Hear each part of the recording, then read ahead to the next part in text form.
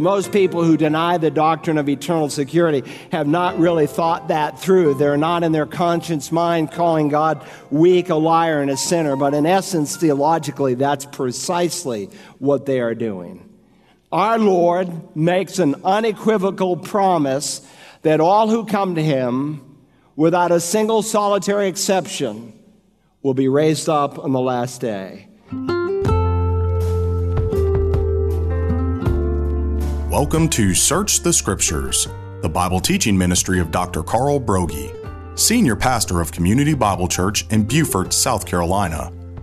Pastor Carl has been teaching on the doctrine of eternal security, and today he will conclude his sermon entitled, Our Great Salvation.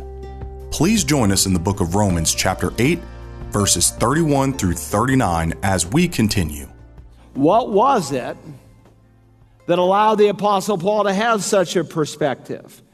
He lived with eternity in mind. He took the heartache of this life and he put it out there in light of the eternal glory to come. He's already said here in Romans 8:18, "For I consider the sufferings of this present time are not worthy to be compared with the glory that is to be revealed to us." I consider, the King James says, I reckon. It's a mathematical term. He's already used it in Romans, the 6th chapter. It was a bookkeeping term where you put to one's account, you add up all these, you add up all these, and Paul says, when I add up the glories to come, anything I can go through in this life is at best momentary light affliction. They don't even compare with the glory that is yet to be revealed. That's a big biblical axiom. You can count on it. You can stand on it. You can cross perils off your list of something that can separate you from Christ's love. Let's keep reading, verse 35. Who will separate us from the love of Christ? Will tribulation or distress or persecution or famine or nakedness or peril or sword? Now, if you read the list carefully, and if you know the life of the Apostle Paul through his epistles, in the book of Acts, he had already experienced every one of these 7 things except the last one, the sword. But he will experience that in a matter of months after Nero takes his head off. Missiologists predict that every year some 600 to 700,000 believers worldwide meet death through the sword. But what did Jesus tell us? Do not fear those who kill the body, but are unable to kill the soul, but rather fear him who is able to destroy both soul and body in hell. So you can mark sword off the list. Paul's comprehensive statement is clear. Not anyone nor anything can ever separate you from the love of God that is in Christ Jesus our Lord. There's no difficulty that you can think of that can change the unfaltering, unchanging, eternal, everlasting love that God has for you. And so to prove this, just to remind us, he quotes Psalm 44 here in verse 36. Just as it is written, "For your sake we are being put to death all day long.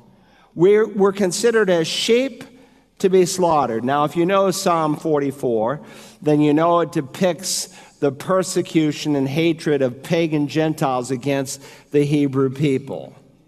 And the Hebrew people were being derided. They were made a laughing stock. They were being hated. But the psalmist is reminding us that God was there through all of it. Though he had not yet experienced death, it was like death could come at any time. That's how much they were hated. Paul spoke of that, how he carried about in his own body this concept of death. For your sake, meaning because of our love for you, O God, for your sake we are being put to death all day long. We're serving you, but look what they're doing to us. And Paul can take this verse and he can apply it not only to himself, but to the Romans who are about to come under the Neronian persecutions, where through his sadistic, wicked ways, Nero will take the believers and make them literal, living torches dipped in oil to light his gardens. Those of us who have never had to suffer physical persecution would do well to take verses 35 to 39 and write out in the margin Hebrews 11, 35 to 39, and put those two passages together. There in Hebrews 11, we find a list of unnamed people who were tortured, who were jeered, who were flogged, who were chained, who were stoned, and some, yes, even sawn in half. And when we see the price that our brothers and sisters in Christ have paid in generations past and are paying now today in the world, there's no room for a shallow, complacent, apathetic walk for Jesus Christ. For your sake, we're being put to death all day long. We're considered as sheep to be slaughtered. So not pain, not misery, not loss of life can ever separate us from the love of God. And so with a shout of victory comes verse 37. We're considered as sheep to be slaughtered, but in all these things, we overwhelmingly conquer through him who loved us. Now, when you think of an animal that's victorious, you don't typically think of a sheep. You might think of a lion or a cobra or an elephant or an eagle, something mightier, but certainly not sheep. I mean, sheep seem to be defenseless. They don't seem to stand a chance. But please notice in verse 37 that the victory is not in the strength of the sheep, they're in the strength of the shepherd. We overwhelmingly conquer through him who loved us. King David in Psalm 23 reminded us that it's not a matter of how weak you are. The critical is how strong your shepherd is. And that's why he is quoting here this great psalm, if you know it. Do you see the words, we overwhelmingly conquer? That's one word in the Greek New Testament.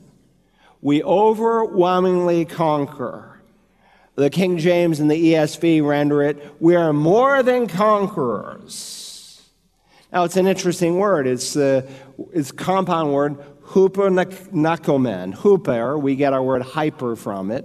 Usually when we think of the word hyper, we think of it in a negative realm, some 9-year-old who's undisciplined and out of control, hyped up on video games and calmed down on some drug they give him. But in Greek, it carries a much different perspective. It's not negative, it's positive. In fact, the Latin translation, the Vulgate, translates it super, and that's not bad. You could translate it super terrific, super fantastic, super wonderful. The second half of the word is nikao, and it means victory. And it comes into English, we pronounce it Nike. We have a company called Nike that produces tennis rackets and shoes and caps and all this paraphernalia. It means victory. We love it when our team wins. We don't like it when they lose. But Paul is speaking here of victory. Now, he used this word nikao, victory, in another place in 1 Corinthians 15:54. But when this perishable will have put on the imperishable, and when this mortal will have put on the immortality, then will come about the saying that is written, death is swallowed up in nikao, in victory. John the Apostle uses it in 1 John 5. For whatever is born of God overcomes the world. And this is the victory, nikao, that has overcome the world. But when Paul uses the word nikao, it's not enough to use it alone. This is the only place in all of Scripture where it is attached to this prefix huper. Huper nikao, hyper nikao, we might say. We overwhelmingly conquer. We are more than conquerors. Another translation says we are more than victorious. Another translation says we have complete victory. The eternal security of the believer is a super victorious kind of truth. And to prove that, he now brings us to the pinnacle of his argument. Don't miss it. Pay attention. Remember, he began this section in verse 28 with our eternal security, and we know, and he ends it here in verse 39 with, I am convinced. And God inspires him with these words, I am convinced, to use a perfect tense. A perfect tense describes something that is done and completed in the past and will forever have implications that never change. It's used of the resurrection of Christ. He, in the past, has resurrected, and he will forever be resurrected. And so Paul is saying here, I am forever convinced in my mind. There is a deep, settled, unalterable truth that is reverberating in my heart. And so he asks a series of 7 questions, whether anything is able to separate us from the love of Christ. Now, in verses 38 and 39, if you look in your Bible, he lists a series of 10 items. Please notice that he lists 4 contrasting pairs, along with 2 items that stand on their own, in order to prove that nothing can separate us from his love. Notice what he's convinced of. He lists these items, for I am convinced, or I am persuaded, or I am sure, depending on your translation, that neither death is feared by so many people because they've never found God's forgiveness. They grieve like those who have no hope. They do not have in their heart the promise of heaven. I was in the Northeast earlier in the week, and I asked the lady waiting on us, I said, you're from Egypt? I said, are you a Muslim or are you Coptic? She said, I'm a Coptic Christian. Do you have the assurance that if you died in the next 10 seconds, that heaven is your home? Are you 25, 50, 75, 100? The little boy Philo said, I'm not sure, maybe 50. And Mom said, I'd like to be sure. There are many people who have no assurance over what happens at death because they've never really fully experienced the forgiveness of God. But Paul is saying, I'm convinced, I'm persuaded that death does not separate us from the love of Christ. In fact, in Philippians 4 and in 2 Corinthians 5, he reminds us that death brings us closer to the Lord. To be absent from the body is to be present with the Lord.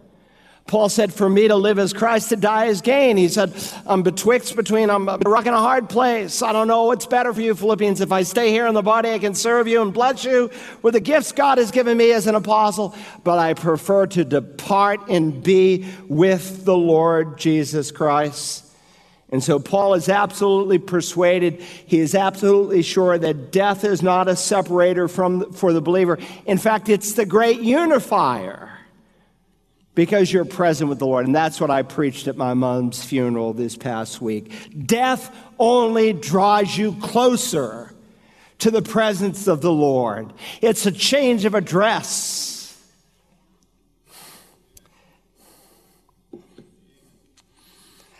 Donald Gray Barnhouse, great preacher of God in the 1950s. He spent 8 years preaching the book of Romans. And then, unexpectedly, his wife left him in death.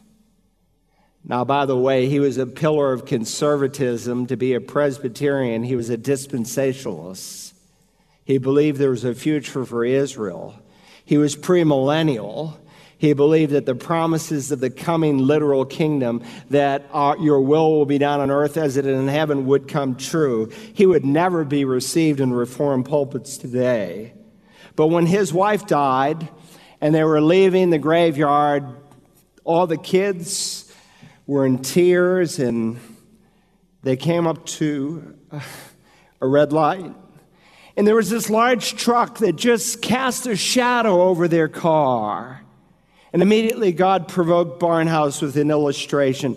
And he said to the children, all crying in the back, would you rather be run over by a truck or run over by the shadow of a truck? They said, well, that's easy, Daddy. We'd rather be run over by the shadow of a truck because the shadow cannot hurt you. And he said, and I quote, children, your mother has not been hurt by death. She has just gone through the valley of the shadow of death.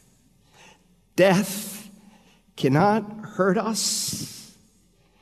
It is only a shadow as we travel into heaven's door. Hey, that's a great truth to ponder. I'm convinced that neither death nor life, Now he moves past the crisis of death into the calamities of life. You mean there's nothing in life that can separate me from this? Paul would say, I'm convinced, absolutely nothing. Put out in the margin, would you, John 6, 37 to 40. I meant to have these slides in there. I left them out by accident, Steve. But John 6, 37 to 40. All that the Father gives me, Jesus said. Circle in your mind, all that the Father gives me. Remember, he speaks of those who are called and those who are glorified. An unbroken chain. All that the Father gives me will come to me. And the one who comes to me I will certainly not cast out. For I have come down from heaven not to do my own will, but the will of him who sent me. Marvelous. What's the will of the Father who sent you? This is the will of him who sent me, that of all that he has given me I lose nothing, but raise it up on the last day. For this is the will of my Father, that everyone, without exception, everyone who beholds the Son and believes in him may have eternal life, and I myself will raise him up on the last day. This is an irrefutable promise to everyone who will come to Jesus. He came to earth not to do his will, but to do the will of the Father. And the will of the Father is that every single person, none excluded, that have come to Jesus will absolutely be raised up on the last day. For Jesus not to raise up someone on the last day is not to do the Father's will, but he didn't come to disobey the will of the Father. He came to obey the will of the Father. Listen, to say that you can lose your salvation is really to call the Lord Jesus a liar. And I'm not prepared to do that. Not only is it to call him a liar, it's to call him a sinner, because then he would have disobeyed the Father's will. And not only is it to call him a liar and a sinner, it is to call him weak. To teach that you can lose your salvation is to say that Christ is incapable of doing what the Father has called him to do. Now, I don't think most people understand me. I'm trying not to be cruel here. But most people who deny the doctrine of eternal security have not really thought that through. They're not in their conscience mind calling God weak, a liar, and a sinner. But in essence, theologically, that's precisely what they are doing. Our Lord makes an unequivocal promise that all who come to him, without a single solitary exception, will be raised up on the last day.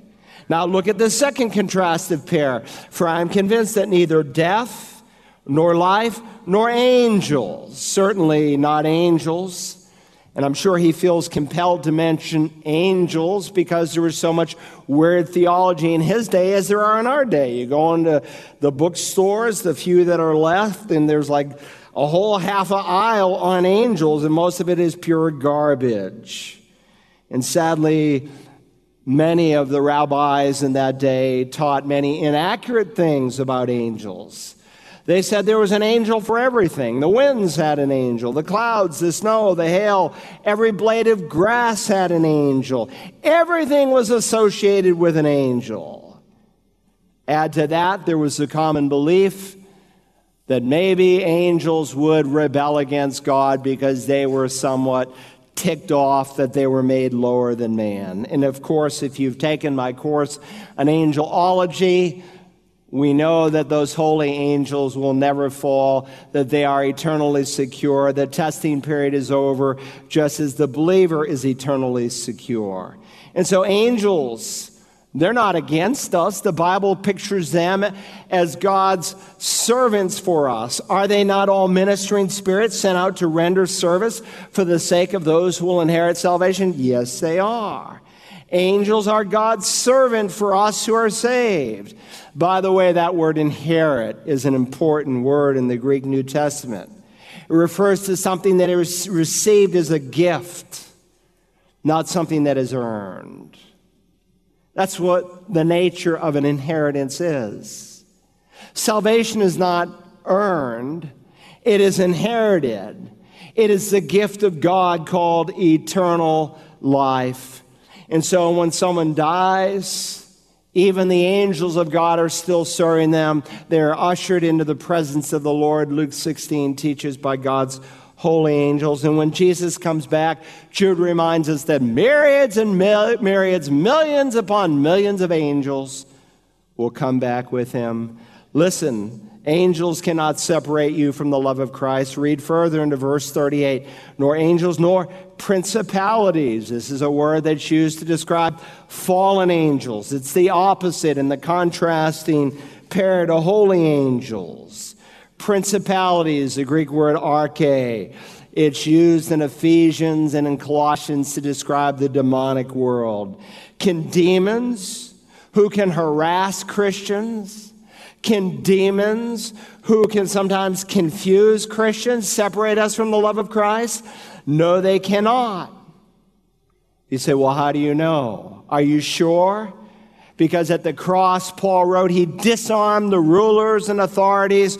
He made a public display of them, having triumphed over them through him. The cross of the Lord Jesus incapacitated and disabled all of the rebellious fallen demons. And so John can write, you are from God, little children, and have overcome them, because greater is he that is in you than even he, the evil one, Satan, the chief of all fallen angels, who is in the world. Jesus said, I will build my church, and the gates of Hades will not prevail against it. And so principalities cannot separate you. Look at the next couplet. I'm almost done. Stay with me. Don't wander. I am convinced that neither death, nor life, nor angels, nor principalities, nor things present. Nothing in the present world can separate you, nor things to come. Again, he's got all bases covered here. There's nothing in the present, nothing in the future that can arise and erase God's unfailing eternal love for you. How about powers, dunamis? It's a slightly different word. It's used of Simon the magician. People, humans with supernatural powers, could they possibly separate us? No, they cannot. Not at all. There's no unbeliever who can curse you, who can cast a spell, who can bewitch you with his sorcery, anything like it. So Paul says no powers have any control over the believer. Look further. Nor height, nor depth will be able to separate you from the love of God. These Greek words for height and for depth are spatial words, and he's really keen off of Psalm 139, what King David said. If I ascend to heaven, you're there. If I make my bed in Sheol, you're there. I can't flee from the presence of God. Neither height nor depth can separate us. As high as you go up and as low as you go down, nothing can separate you, nothing in heaven above or on earth beneath. There's none who can oppose us, nothing that can ever stop God's love. Now let that sink in. Verse 38 again. I'm convinced that neither death, nor life, nor angels, nor principalities, nor things present, nor things to come, nor powers, nor height, nor depth, and just in case I miss something, nor any other created thing, and that includes you, because you were created.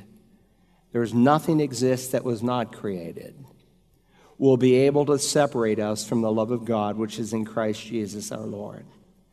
Now, if you can name something not covered in these categories, you come up to me after this service and I'll give you $1,000. But don't waste your breath, because it covers everything in the universe. That's security. He that began a good work in you will absolutely complete it in the day of Christ Jesus. And if you will come to the Lord Jesus, he will receive you. And when you come to him, he will secure you. You don't have to hope for some reincarnation. You don't have to try to earn your way to some third heaven. You don't have to work your way out of some purgatory. No, Christ is he who died, who's raised, who's seated, who's ascended, who's interceding for us at the right hand of the Father.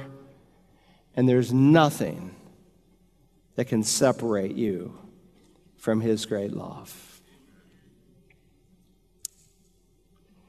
Now, Father, May we be able to comprehend with all the saints what is the breadth and length and height and depth, to know the love of Christ that surpasses all knowledge, that we might be filled to the fullness of God. As your heads are bowed and your eyes are closed, listen, one day the roll will be called up yonder. He will count all of his sheep. He will call them all by name, and not one will be missing. Everyone born again of the Spirit will be able to say, present and accounted for, Lord Jesus. I know when the roll is called up yonder, I'll be there. I'm wondering if you will. You can be, but you have to be willing to humble yourself. You have to be willing to own your sin as evil, whether it's adultery or fornication or drunkenness or transgenderism or homosexuality or self-righteousness, whatever it is. You have to be willing to call it sin, that God can forgive it and truly change it. Our Father, we thank you that whoever will call upon the name of the Lord will be saved. Help someone to say, Lord Jesus, on the basis of your death and resurrection, save me and change me. Thank you that the grace that has appeared is not licensed for evil, but it teaches us, it instructs us who are saved by it to deny ungodliness and worldly desires and to want to live holy, to please you, to love you, to obey you with all our hearts. Help us in this new day and in this new week to reflect the Lord Jesus to his honor and glory. We ask it, Lord Jesus, in your precious name. We must remember that moral purity is often lost with the choices we make with our own eyes. And second, God can forgive sin, but he does not erase the laws of sowing and reaping. Tomorrow, we will begin a new 6-part series on biblical morality. Dr. Brogie's first sermon in that series is entitled Avoiding Moral Failure. If you enjoyed today's message and would like to have your own copy, remember that you can order a CD or DVD by calling Search the Scriptures at 877-787-7478 and requesting program Our Great Salvation 021. Maybe you have a question you would like to ask Pastor Carl personally. You can do that on Tuesdays between 11 and noon Eastern during his live call-in program, The Bible Line. You can listen to The Bible Line online at wagp.net. We hope that you will join us tomorrow as we continue to search the Scriptures.